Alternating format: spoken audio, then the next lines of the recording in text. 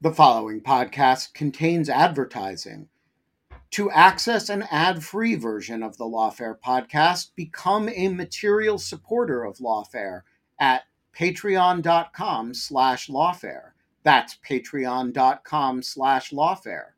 Also, check out Lawfare's other podcast offerings: Rational Security, Chatter, Lawfare No Bull, and The Aftermath. Quality sleep is essential. That's why the Sleep Number Smart Bed is designed for your ever-evolving sleep needs. Need a bed that's firmer or softer on either side? Helps you sleep at a comfortable temperature? Sleep Number Smart Beds let you individualize your comfort, so you sleep better together. J.D. Power ranks Sleep Number number 1 in customer satisfaction with mattresses purchased in-store. And now, save 50% on the Sleep Number Limited Edition Smart Bed for a limited time. For J.D. Power 2023 award information, visit jdpower.com/awards. Only at a Sleep Number store or sleepnumber.com.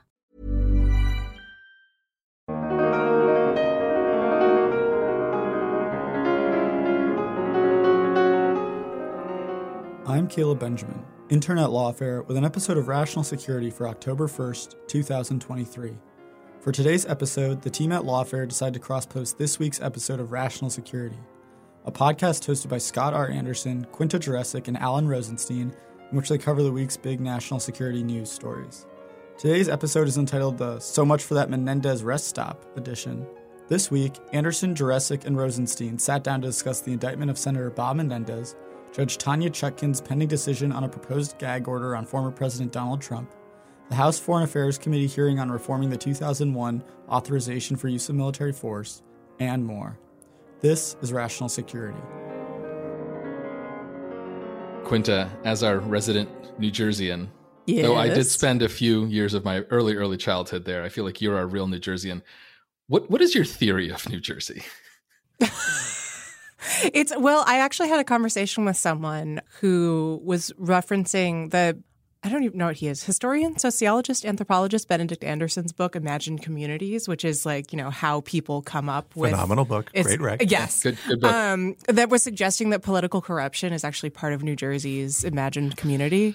It's an important part of what drives my people. Ever since they first stole that printing press, it has been that's a Benedict Anderson joke for you, for anybody out there. But yeah. It's all about the newspapers. Exactly. Yes. So that is my explanation. And if you tell us otherwise, we will put a decapitated horse's head in your bed. That was in Los Angeles in the movie, as I recall. I claim the movie as my own. So I'm embarrassed to say I don't remember. So The Godfather, The Godfather is it's a Long Island crime family, right? Not a New Jersey crime family. I actually realized as soon as I said I don't remember. I think of it as a New Jersey thing. Godfather 2, the flashbacks are set in New York because there's a scene where he goes over the rooftops. Yeah, that's a good question. I don't know either. It's the tri-state area. Other things I don't know. Is it New Jerseyan? Is that how we say that? Yes. It's New Jersey. Not New Jerseyite? Or Nope. New Jerseyan? No, Jersey, Nope. New Jersey. It's New Jerseyan. New Jerseyan. That does not roll it's off either the New tongue. Jerseyan or Hey Asshole. That's the other. I just got to say, I am so excited to be able to incessantly talk about New Jersey for the next, 3 to 6 months, and people are going to have to listen to me. It's great. Do you want me to tell you about our state monster, which we have? It's not Robert Menendez. Is it the gas station pump that is too dangerous for? Yeah, exactly. For Off the Turnpike. X-Files season 2, episode 2. It's the Jersey Devil. Jersey Devil. That's what it is. Yeah, it lives in the Pine Barrens. It's like a weird goat with wings, and There it is a great is X-Files genuinely episode about it. our official state monster. I don't even know if other states have that. Isn't it also the hockey team? Yes, but that's less important than the official state monster. Can Minnesota top that? I don't think it can. All I will say, despite my frequent mockery of New Jersey, I make fun of you, Quinta, for being from New Jersey, but that's only because I'm desperately trying to deflect that I'm from the only part of the country that's worse than New Jersey, which Long is Island. Long Island.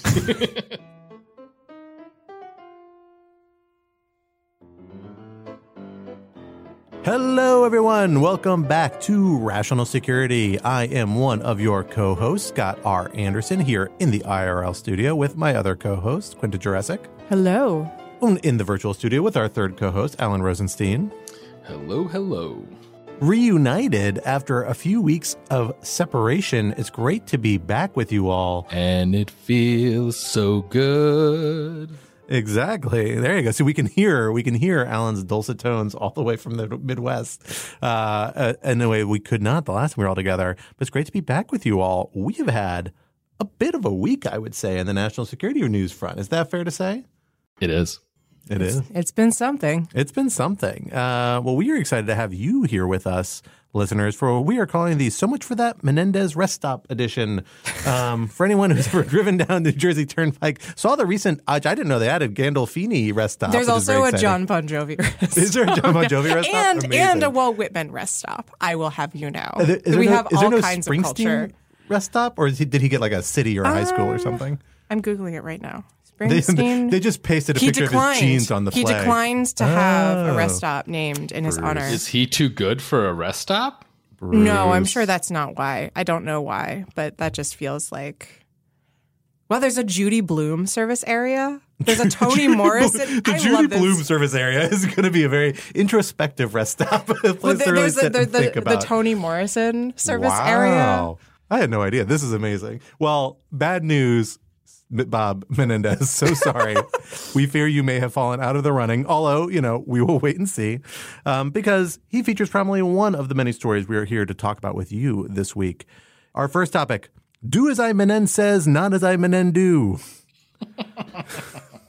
That one's hard to say out loud. That was good. It's good. It was good. It's very stupid. It's extremely stupid. That's perfect. New Jersey Senator and until recently chairman of the Senate Foreign Relations Committee, Bob Menendez, was indicted alongside his wife this past week on charges that they accepted money from Egyptian businessmen in exchange for information and favors arising from Menendez's official duties and at the behest, potentially, of the Egyptian government. How serious are these charges? Where will they lead? And topic 2... ... with a silver spoon.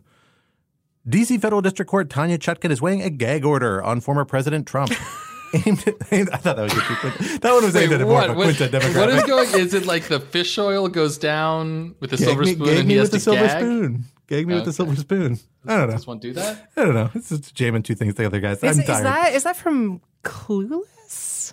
Gag me with a spoon? With a spoon, yeah. I feel like it might like be from Clueless. It's definitely like a Southern California or California slang thing. I think it's a not terribly sensitive bulimia reference, if I recall correctly. Probably. Which is not great. Yes. Yes, it is used. It is said in Clueless. What could you do? But it's in the zeitgeist Clueless, now. great movie. Classic Greatest Austen movie. adaptation. D.C. Federal District Court Judge Tanya Chutkan is weighing a gag order on former President Trump aimed at restraining him from commenting on the proceedings or attacking various officials involved in them in relation to his federal prosecution in said D.C. Federal District Court.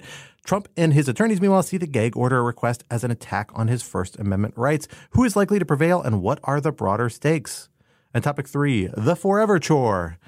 The House Foreign Affairs Committee is set to hold the latest in a long series of hearings on a topic that has been on Congress's agenda for more than a decade, reforming the 2001 AUMF, that's Authorization for Use of Military Force, for those who may not know, that provides the legal basis for most global counterterrorism operations.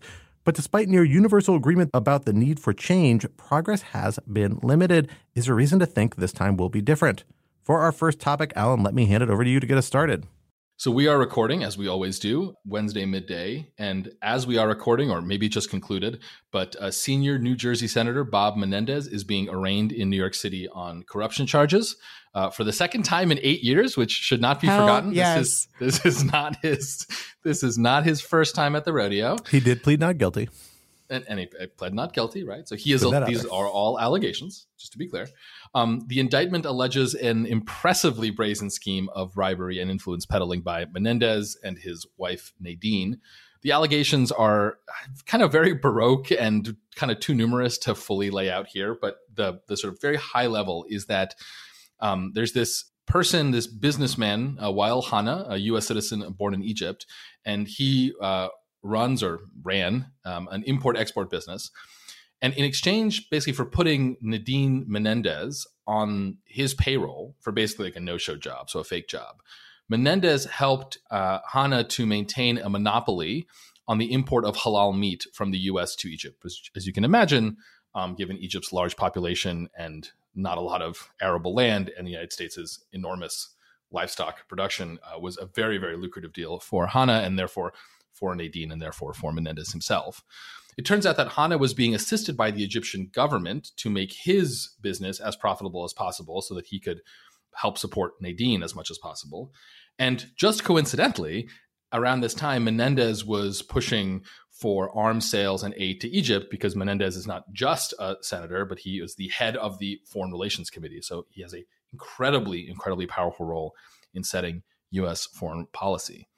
Besides the fake job for Nadine, Menendez received cash, Mercedes-Benz, and everyone's favorite, straight up Fort Knox style gold bullion.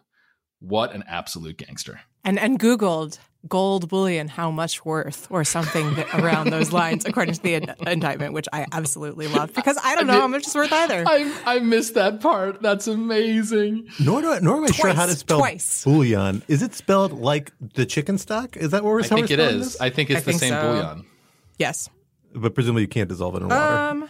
Well, I don't know. Have you tried? Oh, yeah, I guess I haven't. No, it's spelled differently. There is an extra O in the chicken. Oh, okay.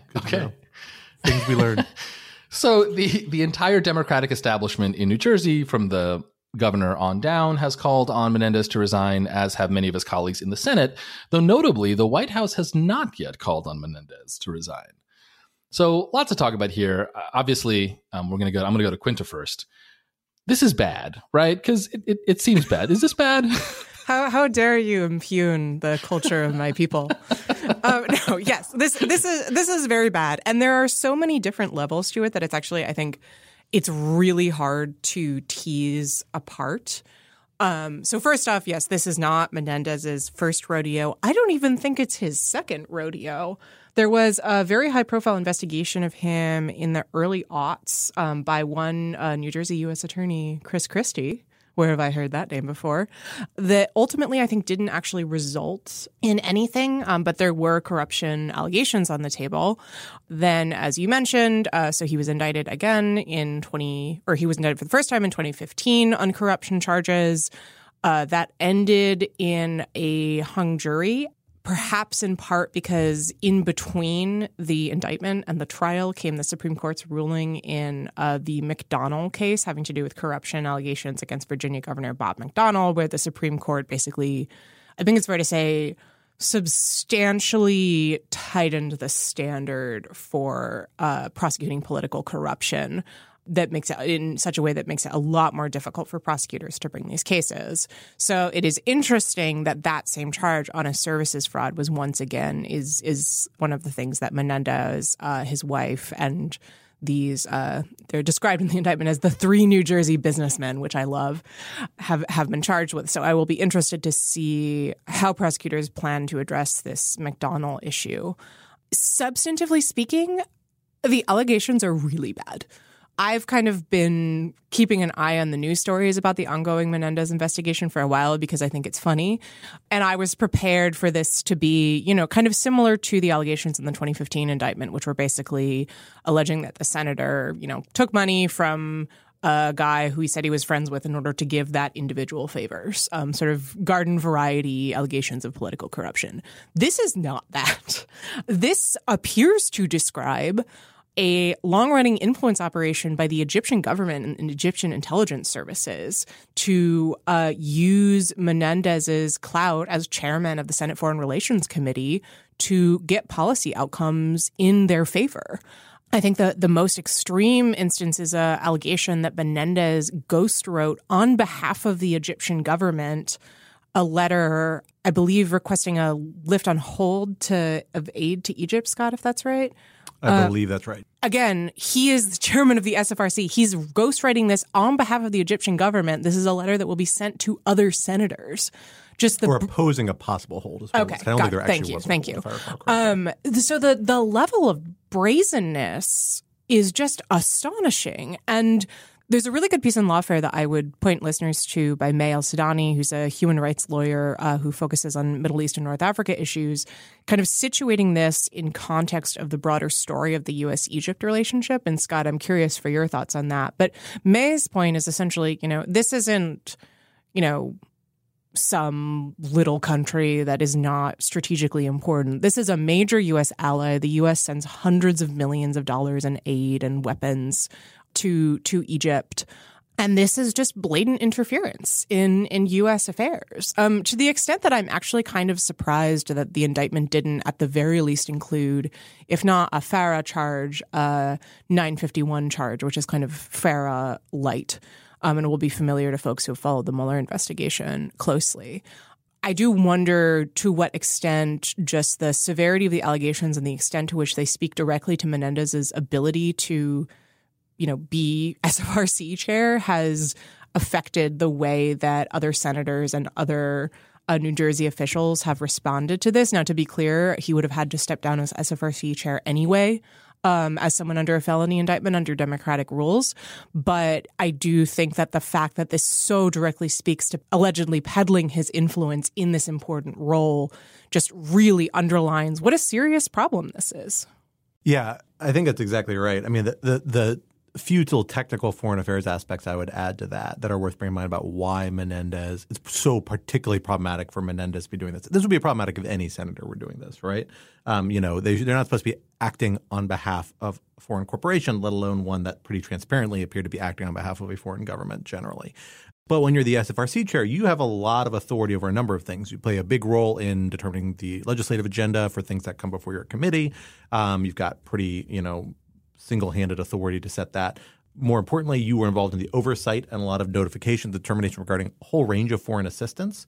When it comes to security assistance and certain types of other types of foreign assistance, you actually often have a informal ability to exercise a hold or not exercise a hold, be able to hold it up substantially. This is a part of a handshake agreement the executive branch has with Congress, where Congress gives the executive branch very broad authority under the Arms Export Control Act to sell arms, and the SFRC chairs get the ability to hold that up if they want to. It is really, really, really wild to have somebody in that position acting on behalf of, again, what seems to be a foreign government. Now, these are all allegations. You have to bear that in mind. Maybe there's some overreach, but it is the sort of allegations that are so dramatic and serious that I have trouble imagining the Justice Department taking it very lightly, that they would be leveling these sorts of allegations. Like, this is something that they have thought about seriously. I have no doubt Maine Justice was involved to some extent, because I don't think SDNY would kind of freelance something like this. And I'm pretty sure most public corruption cases have to be channeled back through Maine Justice. Maybe you know that better than I do, Alan, but I think they do. It would be very – whether they have to be, it would be very surprising if something of this magnitude. There was not pretty close cooperation between the U.S. Attorney's Office in New Jersey and Maine Justice. I mean, especially given the national securities implications of this. I mean, you have to assume that not just public corruption, but – and as Steve, the National Security Division would have gotten involved. There's just no way it could have just been done just as a random case. Exactly. So, I do think it's worth noting, there's also an interesting level is the fact that this is coming out of SDNY rather than the District of New Jersey. This isn't. Yeah, that's interesting, actually. Yeah, so which I think is interesting. I don't know why that is the case. I have some guesses. One of which is that one of the sort of strands in the indictment involves Menendez's efforts to help select a nominee for U.S. Attorney of New Jersey in 2021 who, in his view, would act favorably toward, I think, at least one, maybe more, of the other three men who are named in the indictment and who is facing potential federal charges. And so, again, I don't know. SDNY has a reputation for going it alone, I guess. The word you're looking for is yoinking other people's cases. Yes, exactly. And so that is certainly consistent with that. But I could also see why. So the U.S. attorney who was eventually appointed and who, I should be clear, is not alleged to have done anything wrong, rather is alleged to have, sort of batted back Menendez's attempts to influence him. I believe he is still the U.S. attorney for New Jersey. So you can kind of see why, even if he recuses, it just creates a weird situation. It might kind of be better for everyone for it to be out of SDNY. Again, I don't know. This is a total guess, but I could see that, and I could also see Maine Justice getting involved in kind of that coordination. Yeah. No, absolutely. And which one more aspect of kind of the foreign policy aspect that really comes in here is that, as May lays down in this article, Egypt is a major, major foreign assistance partner, one of the biggest, to a level that frankly far outpaces the actual nature of the U.S.-Egyptian relationship. And the reason of that is because that high level of U.S. foreign assistance and security assistance of both kind of avenues was a part of the terms that led to the normalization of the Egyptian-Israeli relationship back in the 1970s and 1980s. That was a big part of that formula. And it has been sustained since then as part of that normalization connection. It is for that reason a kind of point of some contention and some confusion, I think, at times. It's not really clear that the Egyptian government sees this assistance. I think they rely on it. They want it. They are still interested in it. But they don't necessarily see it as the conditionality with the relationship with Israel the way that might have been the case 40 years ago or 30 years ago, because the idea of Egypt kind of reversing and all of a sudden becoming hostile to the state of Israel again seems kind of farcical. Maybe that's not doing fair service to how chaotic things can be in the Middle East, but it seems like a far cry at this point. But nonetheless, they're a major security assistance and foreign assistance recipient, and Congress, because of human rights concerns, because of the series of coups and forcible government transitions we've seen in Egypt over the last decade, has installed a bunch of conditions on a lot of that foreign assistance related to human rights and other things, in which the SFRC and the SFRC chair plays a major, major role. So, it's very clear why the Egyptian government would be interested in potentially having somebody in Menendez's position in their corner. It's something that, frankly, you would kind of expect Menendez to be very sensitive about because Egypt is such a sensitive relationship. He is somebody who is very cognizant of the Middle East. He's a very big booster of a U.S.-Israeli relationship. He does a lot of work in the Middle East. Menendez is no stranger to the politics there. To be well aware of this, all of it is just so strange and so brazen. And not least because if you look at the indictment, the timing, basically they're saying he's hatched this scheme with his now wife within a month of being having a hung jury in his last. Well, he started dating her. Right. Yeah. Exactly. I mean, it's just crazy. Like I said, absolute gangster. It's wild. I gotta say, I really want to know more about his wife, Nadine Menendez. Me too. She just she comes out of nowhere and is allegedly part of this just deranged scheme. I tried doing some Googling, and the only thing I could find was a hour-long interview with her for a show for Armenian Americans, because she is Armenian, talking about her family's experience in the Armenian genocide. Did not mention anything about her plans to, engage in the halal meat market.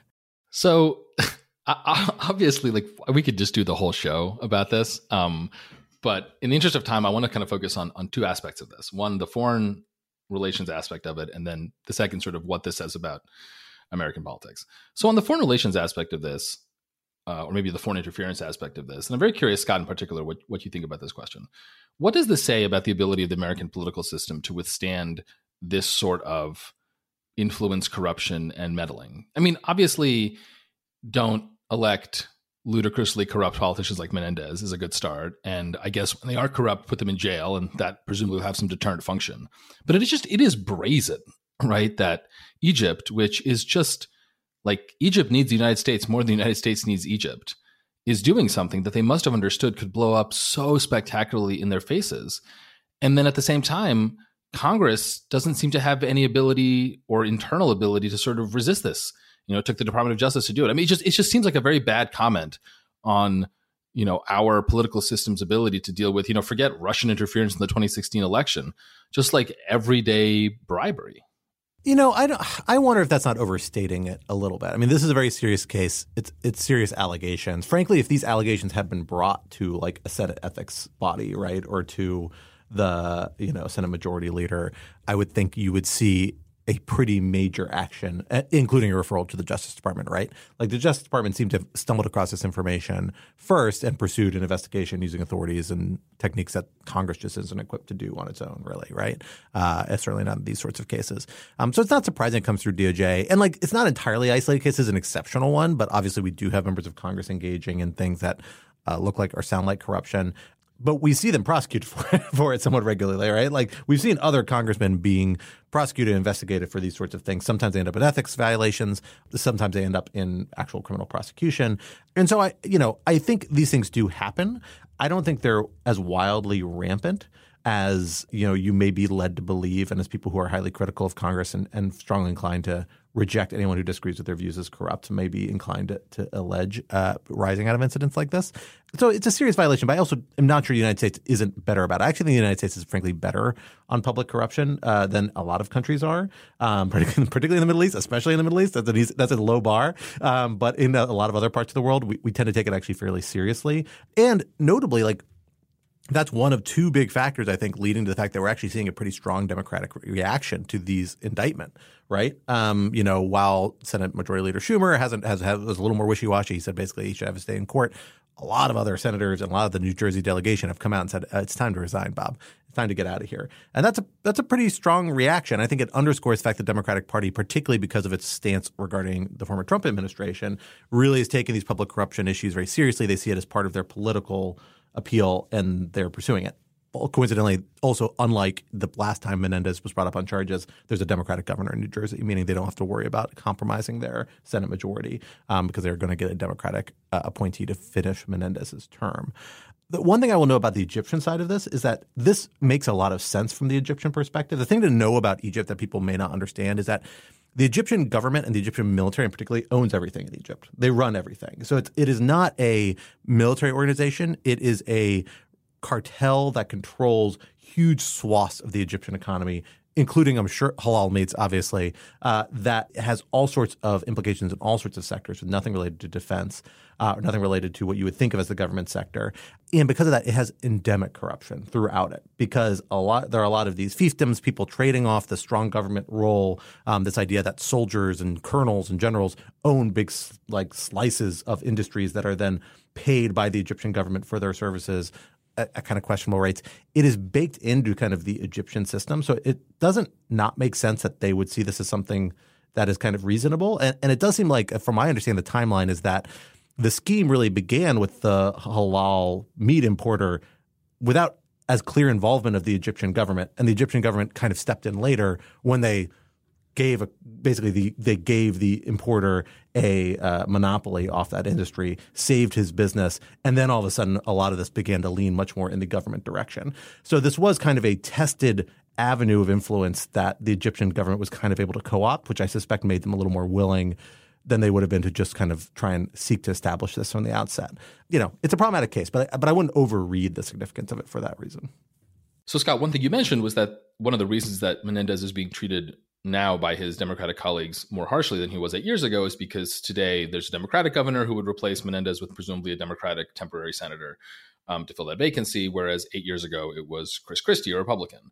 And, I think this does raise in some circles, certainly probably for Republicans, but also for, a lot of Democrats and centrists and just people who like good government, a little bit of a cynicism or a little bit of a sense of cynicism here that, well, now it's politically convenient for the Democrats to cut Menendez loose, even though 8 years ago he was hardly a paragon of good government. And it's notable, I think, also that even today, when they could just replace him with another Democrat, you still have Chuck Schumer being pretty wishy-washy. You still don't have Biden out with a statement. I mean, why aren't the Democrats? I mean, one way you could look at this is the Democrats are losing an opportunity to make this much more of an intense push for sort of good government and further try to distinguish themselves from the Republicans. Maybe there's still a little bit of kind of hangover from when the Democrats convinced and sort of pressured Minnesota Senator Al Franken to resign, a resignation that I think many Democrats then sort of later regretted ultimately. But, Menendez is obviously being charged with acts far, far more serious, I think it's fair to say, than Al Franken was. And so I'm curious, maybe I'll ask you, Quinta, sort of what you think the Democratic response says about the state of the Democrats and whether they really are the party of good government. I mean, I think it's a lot better than the Republican response. Well, yeah, but that's the lowest bar imaginable. Sure, no, that's definitely true. Look, I have actually been pleasantly surprised. I mean, I think part of all of this is that New Jersey politics is a bit of a blood sport, and there's going to be kind of a brawl for the open Senate seat. So that will be fun. Congressman Andy Kim, who's a Democrat who flipped a red district in the southern part of the state, says he's going to be running for the seat. So we'll see where that goes. But overall, I have been pleased. Cory Booker, the other New Jersey senator who stood by Menendez last time around, this time way little time in throwing him under the bus. We've now seen, I think Chuck Schumer has been non-committal, but Senator Dick Durbin, who's the number 2 Democrat in the Senate, the whip, just put out a statement this morning saying that Menendez should resign. There are a pretty hefty number of Democratic senators who have said that he should step down. Tom Cotton, weirdly, said that he should not step down. So I don't know what the thinking there is. Super troll. Yeah, right. Thanks, buddy. But anyway, so I do think that really coming out in force, it could be stronger. Yes, but I've been pleased with how strong it has been. That said, ultimately the only person who can decide whether or not he's going to go is Menendez himself. And I wouldn't be hugely surprised if he stuck it out in trying to negotiate a plea deal. Quinta, just to add a little bit to that, in one sense, you're right, but there is, of course, an additional way in that the Senate can expel him, right? And that's something that, if the Republicans want to get behind this, the Democrats, there's probably enough for the 2/3 expulsion vote. So it's not entirely up to Menendez. I mean, 2/3 is a lot. Look, if they want to expel him, be my guest. I do not like the guy. I would be happy to see him gone. I just find it hard to imagine they could get to that number. Yeah, I do think there is an institutional interest here, and I suspect this is the Schumer-Durbin split we're seeing. I think Durbin – I suspect their positions on this are coordinated, where Schumer feels obligated, perhaps because, he's the leader of the whole Senate at the moment, perhaps because he's really channeling a little more of an institutional view, to say, look, we have to reserve some flexibility to say just because somebody's indicted doesn't mean they have to immediately resign. There may be cases where we don't want that to happen. Like the last time Menendez was indicted for political reasons, there may be cases where it's not warranted, right? We live in an era with a lot of allegations of political prosecution. And while I don't think most of them are warranted or substantive, it's a fear that lurks in the background, I think, for people. And so something that they might be in the back of the mind to say, well, we don't want to come out with a hard fixed line. I do think the Franken case does kind of haunt them a little bit on this, where they, ended the career of somebody who was a colleague and kind of successful by some people. But it's not like Tina Brown is a bad senator. I don't know. It's always a weird. Well, it is a case where that state has had political trouble since then. You're hurting Alan. A political figure. Yeah, exactly. Alan, you tell me if I'm wrong. The key point here, though, I think is this is not cost free. This is actually expensive. You could see a different reaction, which is not unlike a reaction we see among a lot of members of the Republican Party around former President Trump, right? Where you could rally around, accuse this of corruption or misunderstanding. It's a little harder when it's the president of your own party, but who was running the executive branch. But you could still do it and rally around and say, hey, no, we don't think there's a reason for him to resign.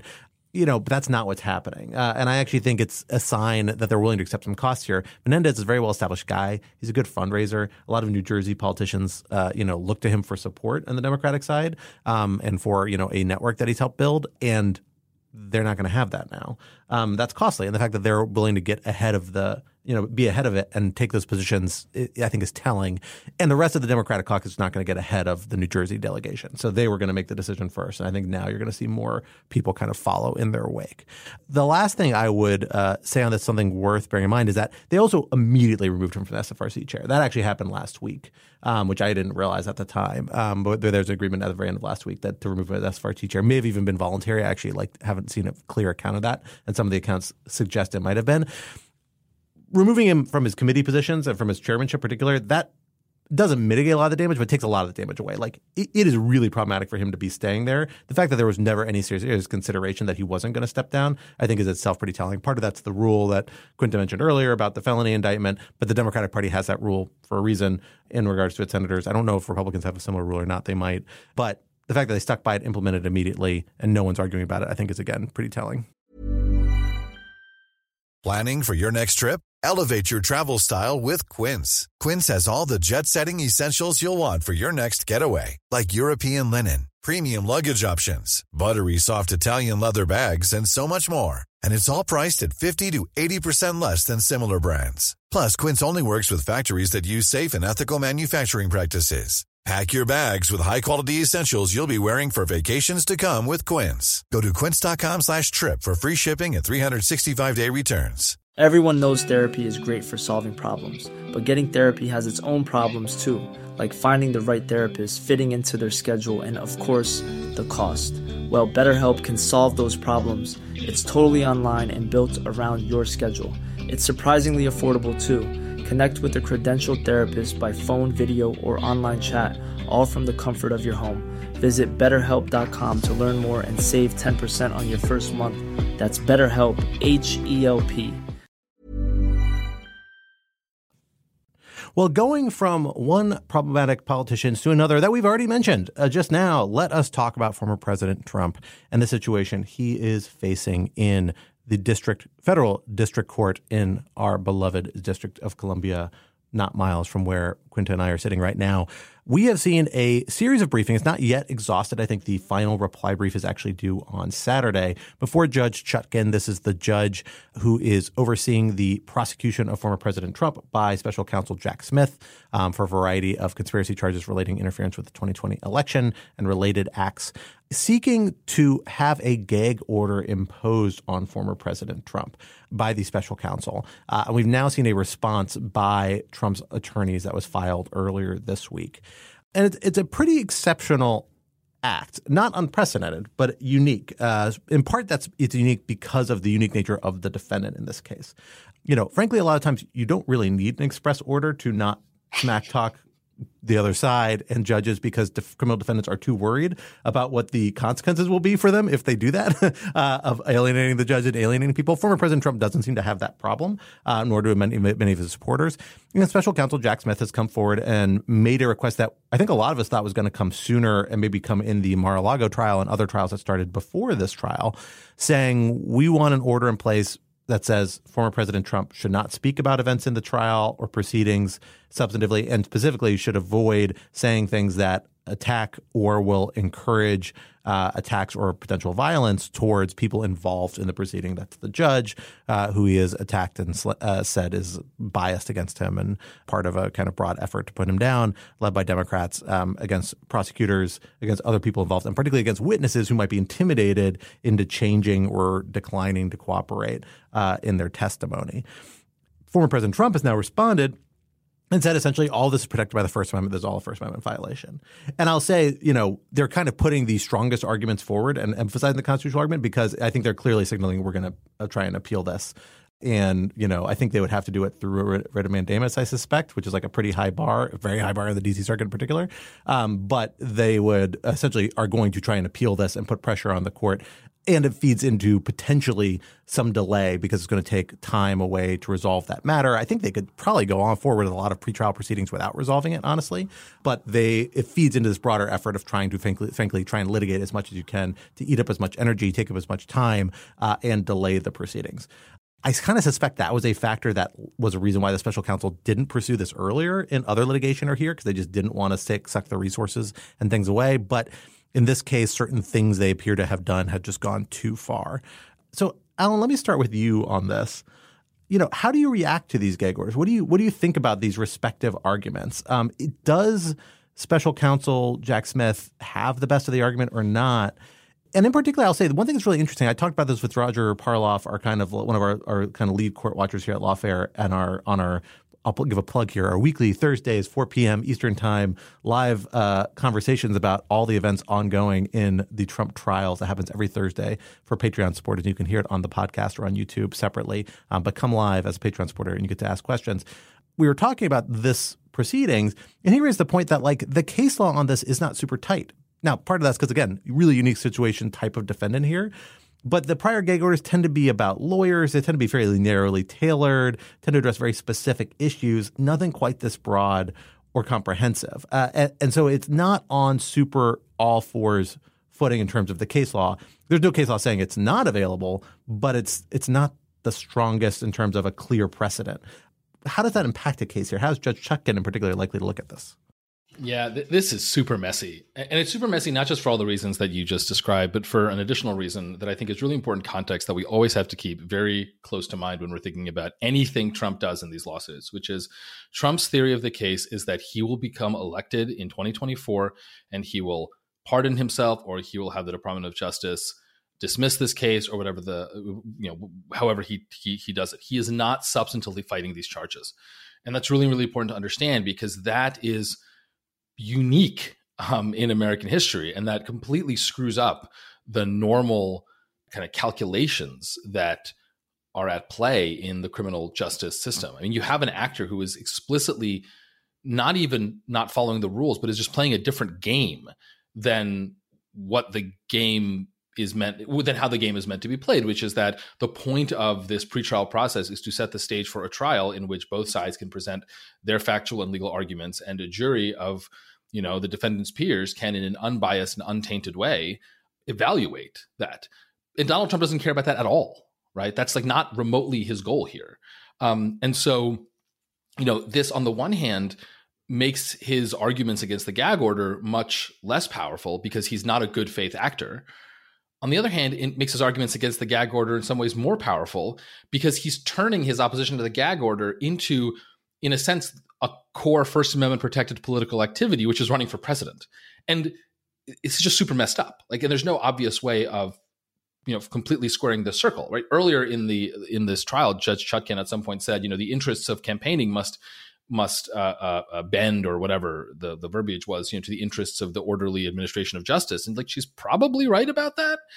But Trump is very, very cleverly identifying a tension in the system between running trials in a buttoned up way, which hugely limits everyone's ability to speak freely, and on the other hand, sort of the free and raucous and open political process that the First Amendment is meant to protect. And he's magnifying the contradictions, right, as it were. As to who has the better argument, look, I think at the end of the day, the special counsel still has the better argument because Trump is such a ridiculous chaos monster here, right? And just the stuff he says every day on Truth Social, which, now that he's not on Twitter, I think gets less play, but is just completely unhinged, is orders of magnitude beyond what any judge would tolerate in any other case. Forget the existence of a protective order. I mean, not only is he fomenting violence against the judge, he's also calling for General Milley's execution, right? General Milley, who, as the Joint Chief, as the chairman of the Joint Chiefs, during and up to and after January 6th, may very well be a material witness in the government's case. And so, I do think that some sort of protective order is going to have to happen. And the problem is, how do you draw one that is sufficiently narrow enough? And I think that's the real problem. The protective order that the government has proposed is pretty short and basically just says, don't say anything that could materially prejudice the trial. But the problem is that, like, in a trial as unique as this, what does that even mean?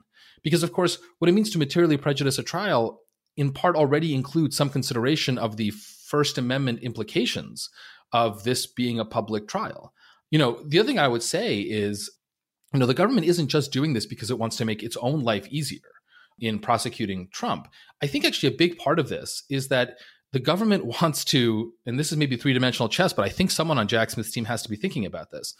If Trump so poisons the jury pool by saying mean things about DC and DC jurors, which is basically what he's going to do, and then the DC jury convicts him, Trump will then turn around and he will say, I did not get a fair trial, right? And as insane as that's, argument may sound, right, he will have that argument. And so, a lot of people don't appreciate that a lot of what prosecutors do, especially in federal cases, is they try to make sure that the defendant actually gets as fair of a trial as possible, even if it in the short term makes it more difficult for the prosecution, because what they want to avoid at all costs is a ineffective assistance of counsel claim on the back end, right? Or some claim that the jury pool was tarnished. And so there's actually some trying to protect Trump from himself, which again would make sense if Trump's goal was to avoid being convicted. But again, that's not Trump's goal. And that's what makes this whole thing just nuts. I mean, I think what we're seeing is Trump bringing to criminal court the same tactic that he's used again and again and again, right? I mean, he did exactly the same thing to the Mueller investigators. He would attack them and then essentially say, how could they be, unbiased in investigating me when they're so politically sensitive? They've been at the center of this political firestorm, which of course they were because of what he did. This kind of like stop hitting yourself approach is something that is very, very familiar to him. and was always something that Jack Smith was going to have to navigate. Mueller attempted to navigate it by simply not saying anything at all. Jack Smith's team has taken a somewhat different approach in terms of, filing documents that are a little more, show a little more of their cards. I think it is certainly interesting that they chose to have this fight now and here. As you both pointed out, I don't know why that is. It suggests to me that they must have some kind of end game here, right? Because the nightmare scenario for me is that this ends up in a situation where, we're asking the court for a mandamus order. We're asking him to be, the condition. He's saying he's violated the conditions of his release and he needs to be tossed in jail, right? Which sounds insane, but if it were anyone else, these things probably already would have happened. And so I assume that there is some kind of end game here on the part of Smith's team in terms of, how they're gaming out their moves. I don't know what that is because it strikes me as an extremely delicate line to walk. Can we agree on that, on the jailing point, just as a quick thing? I mean, am I right to think that if Chutkan grants this motion for a protective order or any kind of protective order, implicit in that is her willingness to put Trump in jail? I don't think so. Really? Because I don't see how, I just don't see how she could do, because Trump will violate it. Or she must know to a moral certainty that he will violate this. And if she does not then put him in jail, that's it. She has lost control of this trial. And maybe that's why she doesn't grant the order. Yeah, I actually think that's part of the reason why it's likely that she's going to grant a even more tailored order. And I don't think this order is actually super overbroad on its face by any stretch of the imagination, but even more tailored than what the special counsel has asked for here. I think this would be enforced, correct me if I'm wrong, this would be enforced through contempt, right? And so it would be a series. You could level financial penalties, although if I'm looking, I was Googling this, and I think it's actually fairly limited, the financial penalties, although you can do it multiple iterations of financial penalties and maybe add up to a level that will bother Donald Trump. The other alternative is you can put people in jail for a kind of constrained period. I think usually up to 6 months. So, and again, you might have multiple violations of contempt, right, that might stack that. I think it's going to be really hard to put former President Trump in jail while he's a candidate ongoing presidential election. After the election ends, all bets are off. But I think it's really, really hard. I think they'd worry about constitutional issues. I think what she has to do is she has to draw really clear red lines and then say if you cross these red lines and make them be hyper-defensible red lines, that's where she starts imposing those major penalties. Lesser penalties, financial penalties, I think she can be a little more generous with and say, look, you're doing something that clearly violates whatever guidelines I've issued. Don't do it again. And if you do it again, I'm going to have to come at you with something bigger. Then if Trump does that 3 times, then maybe she says, all right, now maybe I'm willing to put him in jail. But it is a threat that's way down a chain of reactions than something that's going to be the immediate penalty, which it might be in another case with a more conventional defendant. I think it has to be that way. I think with the order you're going to get for this reason is going to be something focused on, I suspect, witnesses and jurors about basically not talking about them at all in the context of the trial. Other things like that, it's hard not to talk about the trial when you don't talk about the judge, when you don't talk about court proceedings. I think you can say you can't do anything that threatens harm against them or that is inflammatory towards them. Disparaging, which is kind of the other adjective that they act for in the order, I suspect is a little too close to just being critical. But, witnesses and jurors are such a protected categories of people. I think she'll be more willing and be more confident that she can install sharper limits there. And Trump's conduct, I think, has pushed the envelope enough even in those regards that it's a reasonable concern. I think that is a very, very well put. I just want to say that, I can't stop thinking about how this is not that different than when I deal with my 2.5-year-old toddler. And it's how many times are you going to count to 3 before you get the 60-second timeout?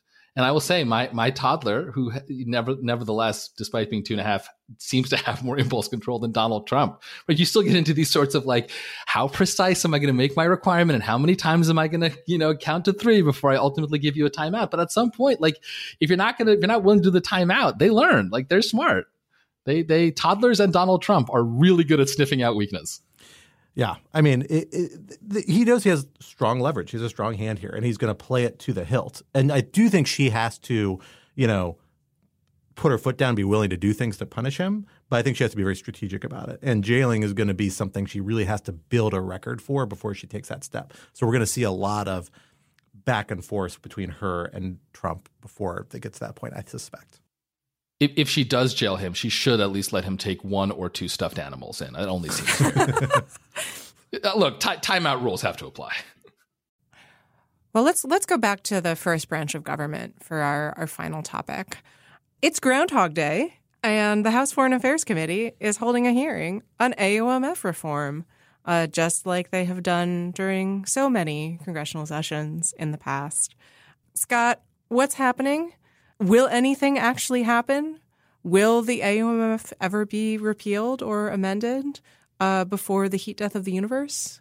Do you get like a tingly sensation? Like anywhere where you are, like if Congress is just an AMF reform, you're like, I have to go. I do hear a signal call. Yeah, usually is when I pop up an op-ed about the Iraq AMF, which I have one coming out in Foreign Policy Magazine today or tomorrow. So keep an eye out for that, folks, about that aspect of this broader issue. This hearing is kind of a unique revisitation of a couple of issues. We've seen an almost identical hearing happen in the Senate Foreign Relations Committee twice now, I think, actually. Once in 2021, once in 2022, if I'm recalling correctly. I may have the timing off a little bit off on that. In a similar context, both times it was regarding debates around legislation aimed at repealing the 2002 AUMF, which is a authorization that was used to invade Iraq. But the context of this is that there's also this much bigger, much more complicated debate around the 2001 AUMF, which is used to legally justify all sorts of U.S. counterterrorism operations around the world relating to al-Qaeda and associated groups. That is more problematic because the 2002 AUMF that was relating to Iraq is not actively used, relied on exclusively for any ongoing military operations. The 2001 AUMF very much is and is used for all sorts of military operations. So reforming it means you have to get into, well, which of these operations do we want to keep doing? Which ones do we don't? Where do we blur the line? And it's just a much more complicated debate picture. What we've seen happen is that the 2002 AUMF, the potential of cutting it and repealing it has been on Congress's books for multiple years now. We actually for years saw this process where the House, Democratic-led House of the last few years, would include either pass a freestanding or usually both, pass the freestanding repeal provision and then also include it in the National Defense Authorization Act of every year. And then inevitably the Senate version of the NDAA would not include that measure. The Senate Foreign Relations Committee, for whatever reason, would often not bring up the parallel freestanding measure, although in some cases the committee did vote it out finally in the last Congress, and it actually just never got a floor vote. And because of that, the Senate would prove to be the last obstacle that was never jumped to repeal the 2002 AUMF. That has actually flipped now in this Congress, where the Senate last March voted something like 67 to 22, I believe, 67 to 23, to repeal the 2002 Iraq AUMF and actually the 1991 Gulf War AUMF, which is still on the books, but less of a concern, and has passed that measure. And now it's been sitting with the House for 6 or 7 months. Kevin McCarthy has said numerous times this is going to get a vote. That doesn't mean it's actually going to get a vote at any point. Oh, Kevin. I know, exactly. Although Chuck Schumer actually is guilty of the same sin during the last Congress. He said the freestanding Senate measure, after it got out of SFRC, was going to get a vote, and it never actually did before the end of the year. They basically ran out of time. Floor time, this is one of those moments where you realize floor time is actually a very valuable commodity in both chambers, more so in the Senate than the House, arguably, but really in both chambers. And, things sometimes that even they commit to bring to the floor don't have the time at the end of the year to actually get a vote. And that might happen to this measure again here. What we understand, what we hear rumors of happening is that there is resistance from kind of more conventional, what some might call hawkier elements of the Republican Party to this particular repeal measure. I suspect that includes to some extent Mike McCall, who's the chairman of the House Foreign Affairs Committee, who has been skeptical of repeal efforts in the past. And McCarthy might be hesitant to overrule them, and is basically there's now this kind of working group headed in part by Ken Buck, a kind of member of the Freedom Caucus, but a kind of weirdly independent member of the Freedom Caucus who feels strongly on these measures. He and a couple other members of the House are involved in this effort to do all sorts of AUMF reform, to combine the 2002 repeal measure in with a broader conversation about 2001 AUMF and to try and do them side by side. I think that is wildly unrealistic. The 2001 AUMF has been debated for a decade and a half. Lots of proposals have gone out there, some of which I've been involved in, some of which other people have been involved in, about different ways you could reform it. There's widespread agreement on reform, but there's no agreement on what a replacement measure would look like. And to get there with enough votes in the House and the Senate is going to require a whole lot of effort and, frankly, probably like a whole lot of steering from the executive branch in terms of where their actual equities lie. And there's just not enough time or political energy to make that happen probably in this Congress, I suspect. I could be pleasantly surprised and wrong about that, but I doubt it. Maybe you could get consensus around something like a 2001 AUMF repeal measure that would repeal it 4 years from now and kick the can down the road and put on another Congress. But I actually think that would be a hugely progressive step because it would force this conversation that otherwise is very easy for people to avoid. But what's happening instead is that the 2002 AUMF repeal, which has widespread bipartisan support, still cannot get a vote or even out of the House Foreign Affairs Committee to match the Senate vote. And there's a real risk that that's going to leave the 2002 AUMF on the books yet again, despite there being, by the numbers, enough majority votes in both chambers to repeal it. And by the way, the repeal has the support of the Biden administration as well, so there's not going to be any opposition there. So I'm curious, do you think the impending government shutdown makes this more likely, less likely, or just who knows, and just adds just a bunch of uncertainty to this? Any sort of meaningful actual reform of the 2001 AUMF is going to require so much bandwidth that I don't think it really makes a difference because that's not going to happen in whatever timetable the government shutdown will be resolved one way or another. It certainly takes oxygen out of the room for all sorts of other issues, and that's a concern. It's also just representative of the difficulty that McCarthy has corralling different elements of his coalition. We usually associate that with like the more conservative House Freedom Caucus, most of whom are actually supporters of repeal in this case, along with Democrats, majority Democrats, not all Democrats. But that same logic might apply to, the more conventional conservative hawkish wings of the Republican Party as well if this is an issue they really want to dig in on, which it might be. I kind of doubt it, but it might be. And so if McCarthy can't corral people around something like government shutdown with a real forcing mechanism, it suggests that it's unlikely they're going to get any sort of consensus on moving forward on AUMF reform, something where there's no forcing mechanism around it, at least not yet, unless somebody enacts some sort of sunset provision, and where views wildly differ across different members of the Republican caucus, let alone Congress as a whole. Well, I'm gonna say this in the maximally incendiary way, and you can tell me why I'm wrong. Please. I'm gonna channel Benjamin Wittes. Does this mean that the AUMF doesn't matter? If everyone agrees that someone should do something about it, and everyone agrees kind of what they should do, but nothing happens, is that just because, I have a bunch of stuff at the bottom of my to-do list that I've been needing to do for like 2 years, and I just haven't gotten around to it because I'm busy? Like, does it mean that this just is no longer of significance? Which is a weird thing to say about a pair of authorizations for the use of force that have had such enormous significance in recent American history. I mean, in other words, is the AUMF like the backseat of my Subaru Outback, specifically the one underneath my child's car seat, which is, I should fix, I should clean. But am I really ever going to do it? Probably not. Not until he goes to Probably college. Honestly, it is that sort of item, the 2001 AUMF, and it's because it's got a problem because there's kind of problematic dynamics and political dynamics around it in terms of the priorities of folks involved on all sides of the issue. And a lot of my friends who are involved in kind of the more reform and more restraint-oriented camp, who I work with a lot on these issues and actually agree with on this particular one more strongly than a lot of others, I'm sure are not going to like this but this is how I kind of view it. You've got a lot of people who really want to engage in what they call AUMF reform, but they really mean is we want to change what the United States is doing militarily overseas, right? We want to shift to a much more restrained global military posture, and AUMF reform is a legal mechanism for doing that. But that's conflating two issues. One is installing a more accountable, more effective legal authorization that would allow Congress to exercise oversight and have input into decisions that are made, which right now it really doesn't. 2001 AUMF is a pretty open-ended carte blanche authorization, the way the executive branch has come to use it. On the other hand, you have lots of people who might say, well, I actually support most of what the United States is currently doing overseas. And that's actually probably the majority of members of Congress. Like, Congress keeps appropriating money. They're not unaware of what the military is doing overseas. There's points of friction, and there's things sometimes when the executive branch does unexpected things that catch Congress by surprise, like when we had several special forces operators killed in Niger operations a few years ago that members of Congress said they didn't know about it. They actually got notifications about it, but it was the scope of activity was a little unclear about what U.S. soldiers were involved in there. Those are legitimate points of friction, but the bulk of these things most members of Congress are kind of okay with. The real threat of the AUMF is what if a president really goes off the rails and starts doing something dramatic and weird with it that we don't support. And there are signs that has gotten close to happening at times and kind of maybe arguably has happened. But, without congressional consultation, that should be a concern for Congress as an institution. But the people who feel strongest about this issue are the people who either really, really want the status quo and want to keep operations happening and don't want to weaken any basis for them and so resist any sort of repeal, or people who really don't like those operations and only want to see reform and change on a basis that radically changes what's currently happening on the ground.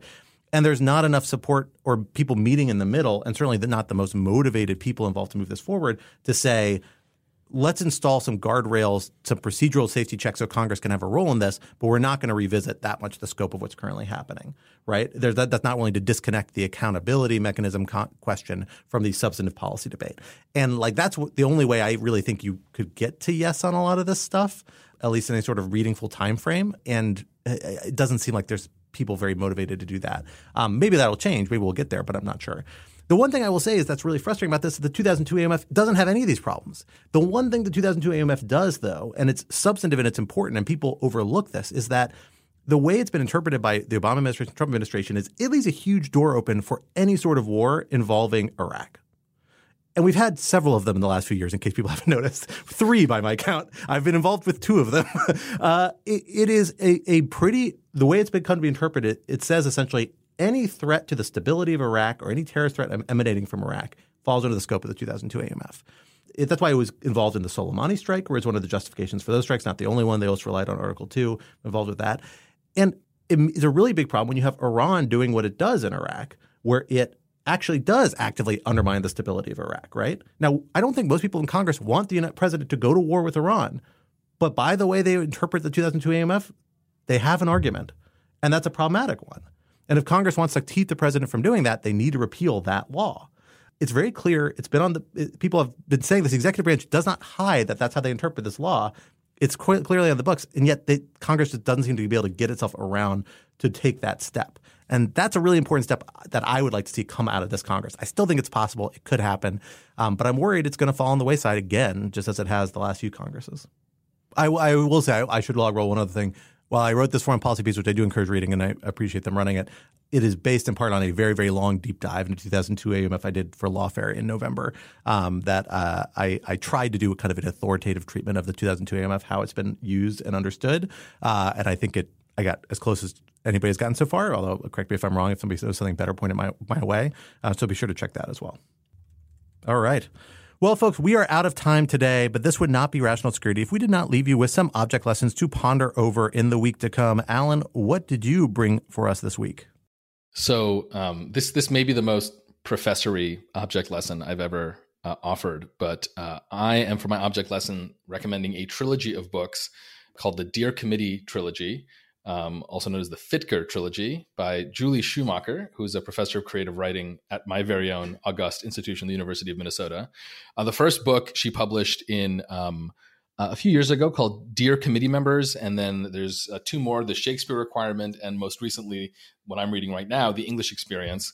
And they are incredibly funny, biting, but in their own way, quite heartfelt satires of academia.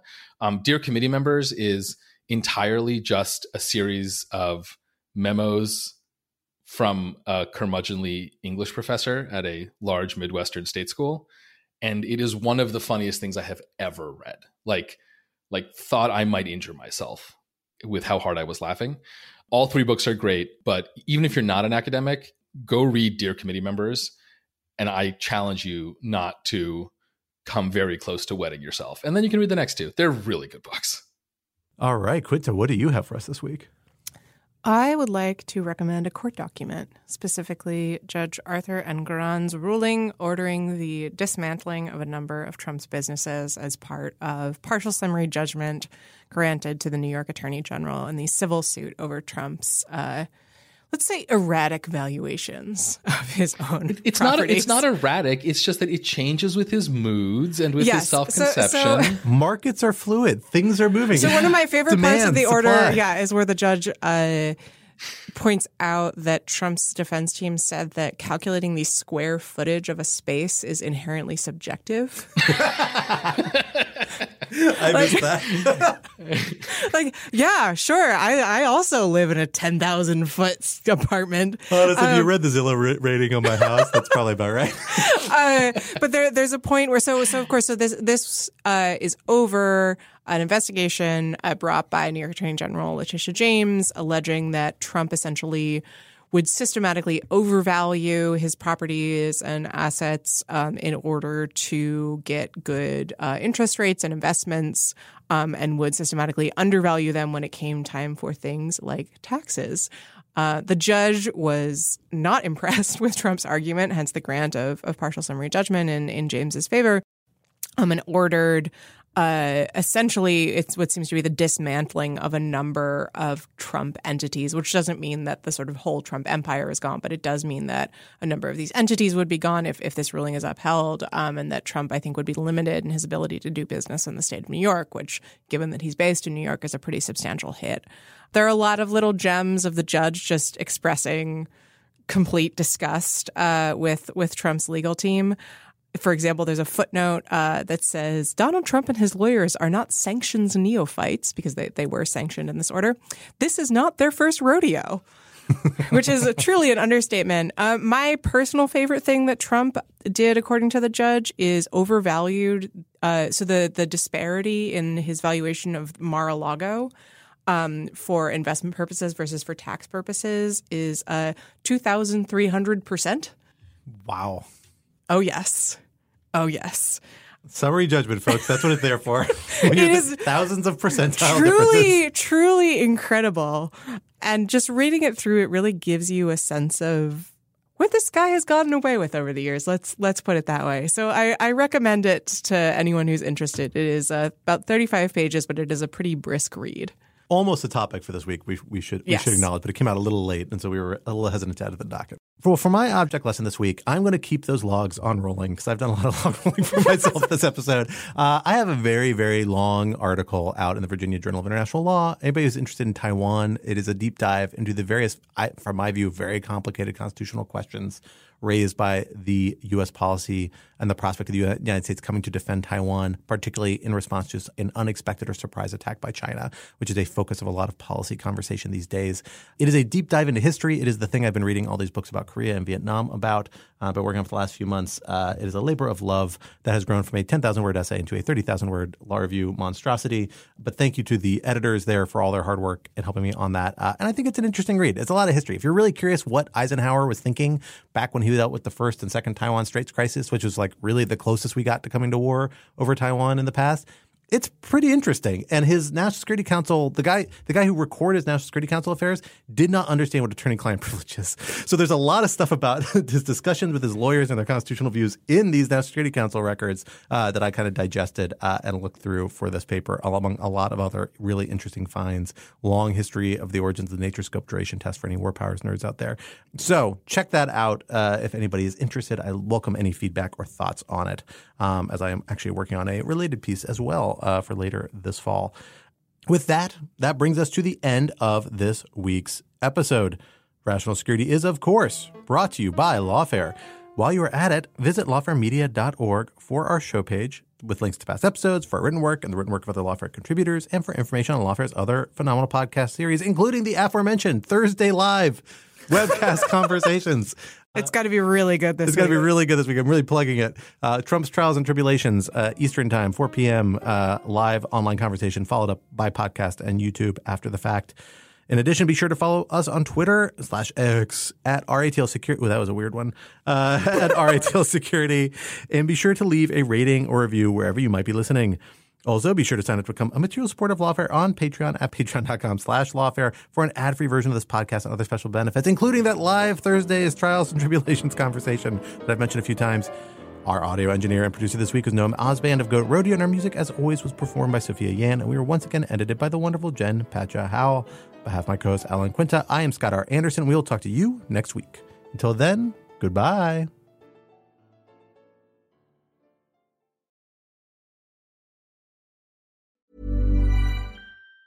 Planning for your next trip? Elevate your travel style with Quince. Quince has all the jet-setting essentials you'll want for your next getaway, like European linen, premium luggage options, buttery soft Italian leather bags, and so much more. And it's all priced at 50 to 80% less than similar brands. Plus, Quince only works with factories that use safe and ethical manufacturing practices. Pack your bags with high-quality essentials you'll be wearing for vacations to come with Quince. Go to quince.com/trip for free shipping and 365-day returns.